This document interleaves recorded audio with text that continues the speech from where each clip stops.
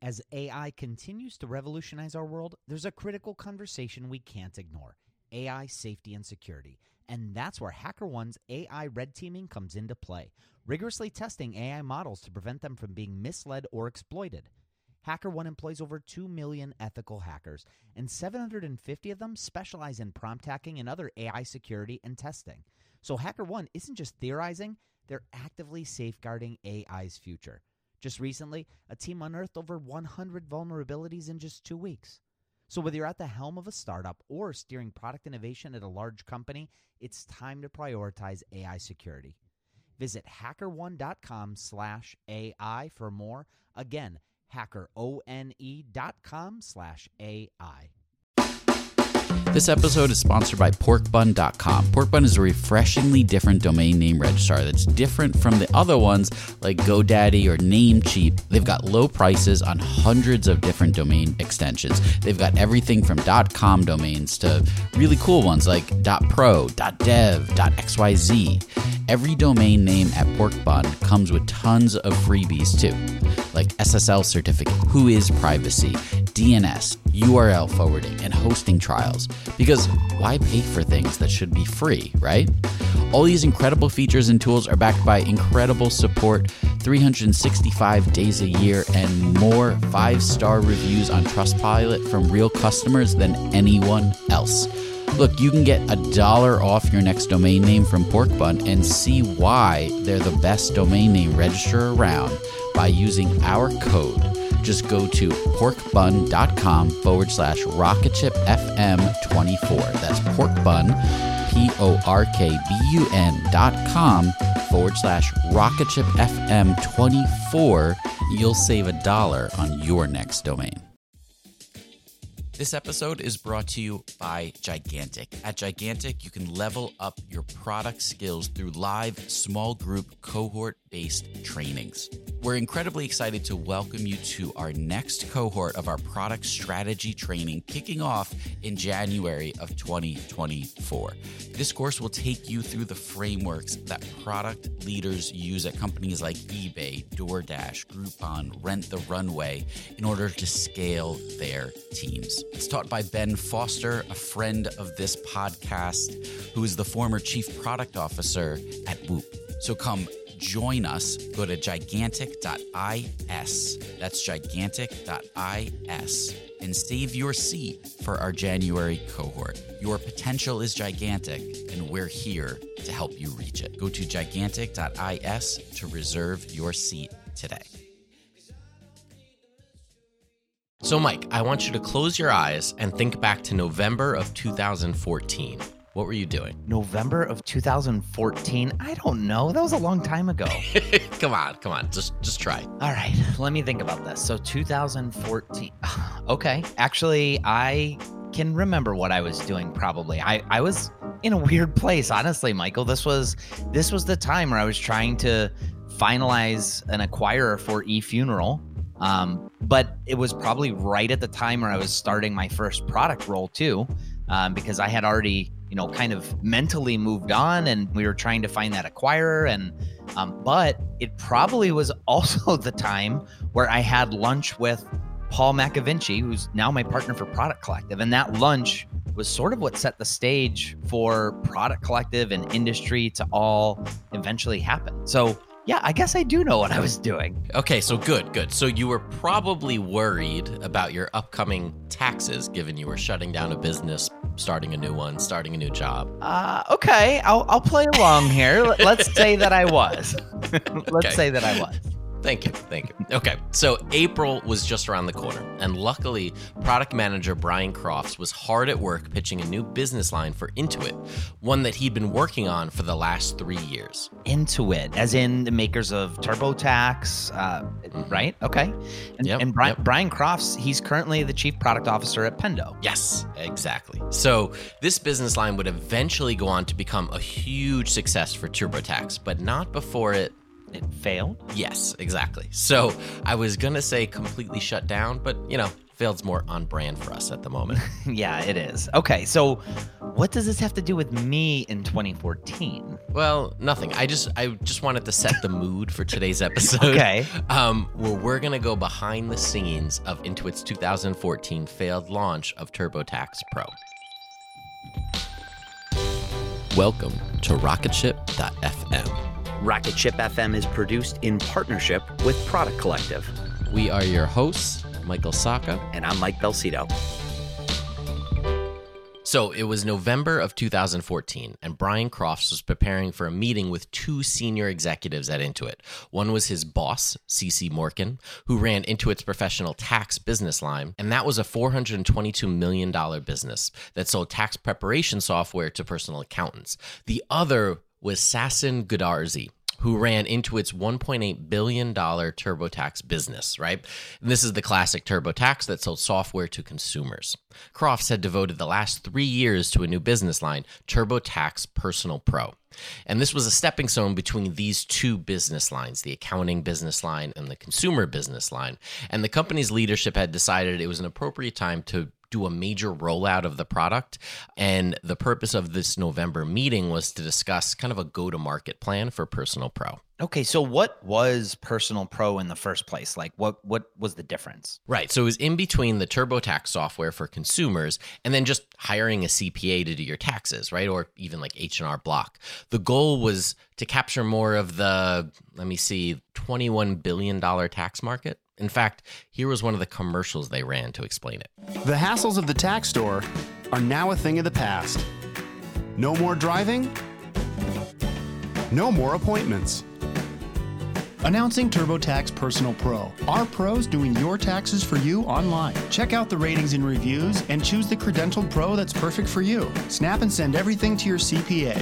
Then sit back and relax while your pro gets you your biggest refund. Guaranteed. New TurboTax Personal Pro. Go online and choose your tax pro today.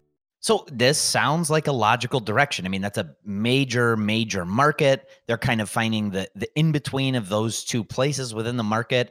It sounds like something that people would use. Yeah, absolutely. There were two key customer bases that had the potential, right? They had the H&R Block customer who would go into H&R Block and have H&R Block do their taxes. And then there's these churned TurboTax customers. And if I do remember back to that time, like H&R Block was kind of getting a little testy about this. They definitely were. They ran a pretty aggressive ad against TurboTax at this time.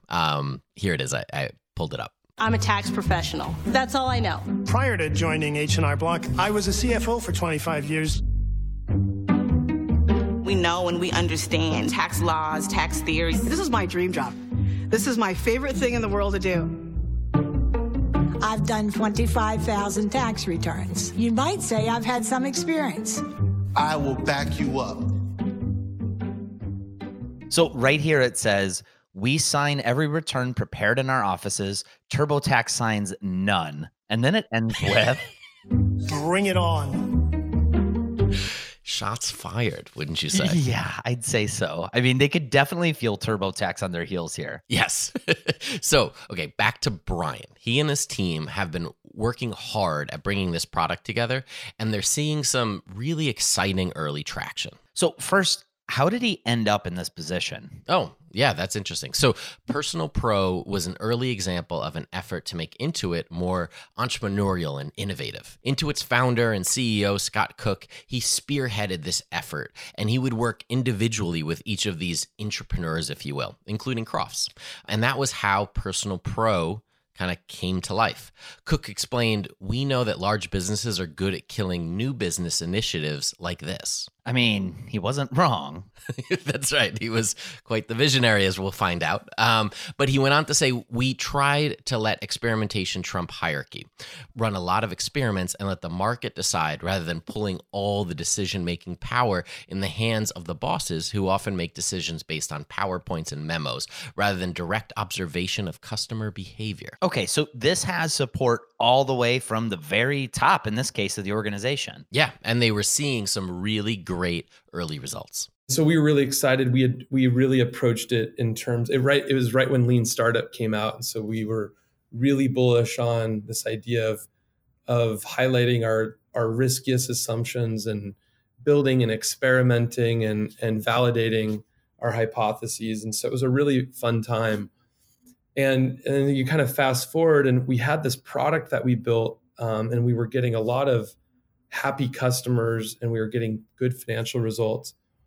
And the whole premise of the product that we were building was this online experience working with an accountant. So what we had learned is that there were people at TurboTax that they felt like at some point their return was too complicated and they needed an accountant. And so they would leave TurboTax and go to like H&R Block or some other accountant. And so what we created was, oh, wait a minute, if you're online, don't leave online. We will just connect you with a professional. And we happen to have a large network of professionals because we also built tax software for professional tax providers. So they were getting those early signals, I'm guessing, from that group of people who had churned and moved on from TurboTax because they couldn't figure out how to make it do what they wanted it to do. That's right. And how they got the data was actually pretty interesting. Okay, well, do go on and tell. So they took a page from Dropbox. Their first MVP was just a video showing people how the product worked. They showed that video to 250 people who fit into that churned TurboTax customer demographic. And 1/3 of them actually signed up after seeing the video. And then 7 out of 10 said, TurboTax is a brand that I trust. I'm surprised to hear that this big established company used a very sort of startup technique. Yeah, but there was a problem. We had this big kind of innovator dilemma, Clayton Christensen problem, where it really conflicted with a core business of TurboTax. So TurboTax, even today, a lot of the brand is around, it's amazing what you are capable of. You are capable of doing your return. Even if it's complex, you can do it because we've built the experience and how to do it. And we've really optimized that experience for you to be able to have that confidence. And we were saying, oh, but if you're not confident, here's a professional. And so it kind of conflicted. And so the way the big company looked at us, small startup, new technology, they looked at us as like cannibalization versus disruptive. So we're starting to get to the heart of the issue here, right after a quick word from our sponsors. When Rainn Wilson realized he had a special gift for talking people to sleep, he had two choices: construct a massive speaker that would blast his voice to every person in the country, or invent a talking pillow. AT&T Business eventually talked him into the pillow thing. And, backed by a reliable network, the only network with built-in security controls, Sleep with Rainn was a hit. Take your ideas to the moon and beyond at business.att.com. That's business.att.com. So the executives that he was meeting with weren't so hot about this idea, one that they saw could potentially cannibalize their core business line, TurboTax. Right. And so here's where things got interesting. So remember that November 2014 meeting you were just referring to with the two key executives from Intuit? Yes. How could I forget? Right. So they said, well, I know you're, and they didn't say it this way, but it's basically like, I know your data says this, but that is not good for us. Why don't we go for this customer and everybody wins? And as simple as that sounds, it was a lot more complex. There were politics, but what it allowed us to do was they gave us a lot of funding, a lot of brand support to basically go after a customer that was not the customer we were going after. So he's talking about the H&R Block customer. Right. Intuit wanted him to use this service to go after new customers for TurboTax rather than focusing on these churned customers. Bigger market, I get it, but what did the research say? Just like you said before, right? Croft found that the churned customers responded really well to this new service, but it wasn't a great fit for those that had never used TurboTax before. He really didn't feel like it was going to be a good fit or that they were going to be these early adopters. But Intuit really wanted to push this direction. Well, these two executives did, yeah, because that meant that this initiative was less likely to hurt their respective focuses. We compromised solving a problem for a specific user by making sure, and traded that for alignment. And we had been fighting so much that finally being aligned on a go-to-market and a product, even if it served a different customer that we weren't looking at, we felt really good about, because we finally felt aligned and we were working as one team. And we then went and spent maybe $5 million in marketing that year and acquired maybe 7 customers. So they compromised because the alignment was easier. Internally, it felt good to have the support of the organization. But the product failed. When we first started out as a team and we were having so much success, we were focused on the pain, we were focused on the customer problem, we were focused on building a product that aligned well. But once there became politics, once we had this innovator dilemma with bigger business, we started solving for stakeholders and internal politics, and the product suffered, the go-to-market suffered, we wasted a lot of money. And ultimately, for a time, that whole business then shut down that we built because of the business results, which were obviously going to be bad. We had no insight. We didn't build the product for the person we went after. And so that was one of the biggest compromises. And what was interesting about it is during the time I remember, and I've done a lot of reflection since there, when we wrote the case study with HBS, it was very cathartic because I could kind of like look back and see where the big mistakes were made. But, I remember when we were working together and we finally hit this like where we all were aligned and we had this budget and we were going to do it together. It felt so good that it kind of, we all forgot about what we had really learned and what we really wanted to do. Now, what happens next? Well, we'll get into it right after a quick break to hear from our sponsors.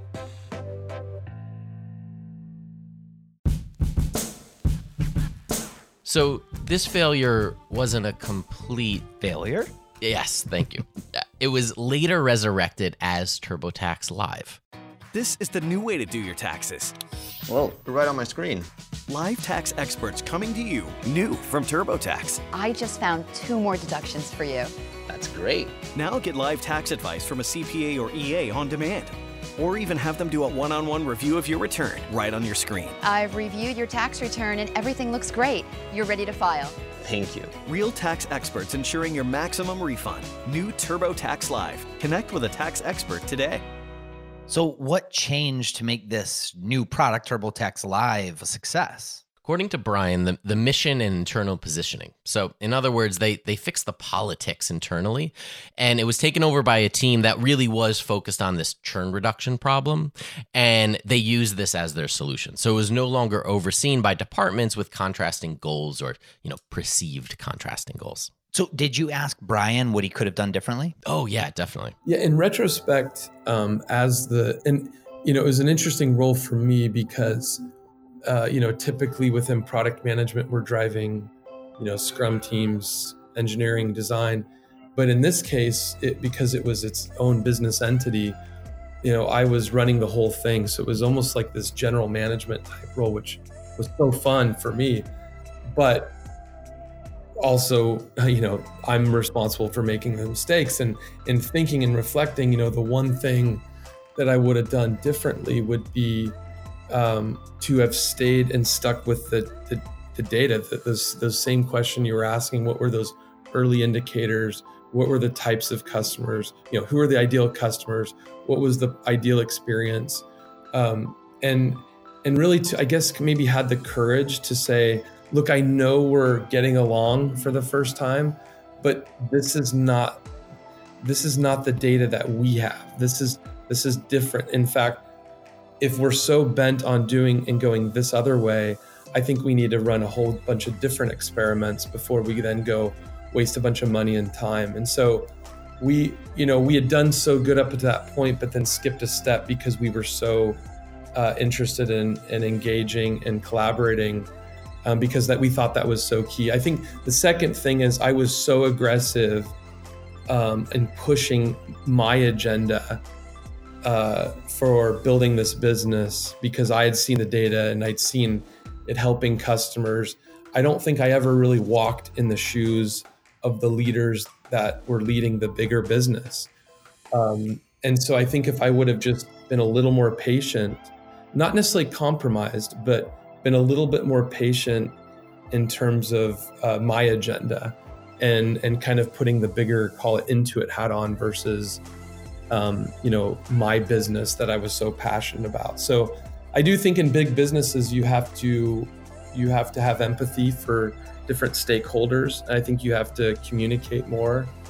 And I think you have to be careful about what you're willing to die on the hill for, or things that you're able to compromise on, versus the compromises like we made that can ultimately kill the business, or at least, put it on pause. These are such great insights. I'm sure Brian's brought these lessons now into his role at Pendo. Yeah, and as we were wrapping up, I discussed this with him a bit. The thing at Pendo that we tried to do is to accelerate cycles of innovation, or of experimentation and innovation, to be able to make better decisions. And so, like, to counter a lot of the compromises would be to do kind of these faster revolutions or turns on things, so that you can make a lot of decisions with confidence and not have to compromise. All right, this was a great one, but next week we have a really good one. We're going to go behind the scenes of the infamous eBay-Amazon rivalry in the late 90s, early aughts. The aughts? Yeah, well, I mean, we just got featured by Apple, right? It was time to step up our vocabulary a little bit. All right. Well, I guess I got to brush up on mine, but I am looking forward to it. So we will see everybody right back here on Thursday for a brand new episode of Rocketship.fm. Thank you so much for listening to Rocketship.fm. It's your support that keeps the show going. Rocketship.fm is now part of the Podglomerate Network. If you want to learn more about the other shows on the Podglomerate Network, go to thepodglomerate.com. Rocketship.fm is produced in partnership with Product Collective, a community for product people. If you go to productcollective.com, you could check out live video interviews, sign up for our newsletter, be a part of our Slack group with over 6,000 product people. Just check it out at productcollective.com.